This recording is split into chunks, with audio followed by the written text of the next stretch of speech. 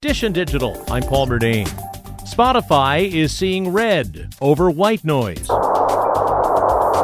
White noise podcasts featuring background sounds like crashing ocean waves and falling rain are costing the streaming giant money. We're talking $38 million a year in profits. That's because these types of podcasts don't generate as much money as music and talk programming.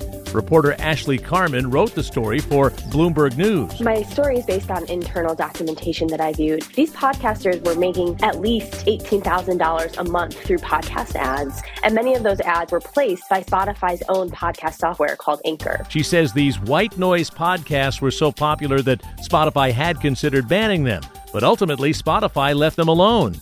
Bloomberg says internal documents shows users are consuming 3 million hours of white noise podcasts every day. Dish and Digital, I'm Paul Murnane. And for more, click on podcasts at WCBS880.com.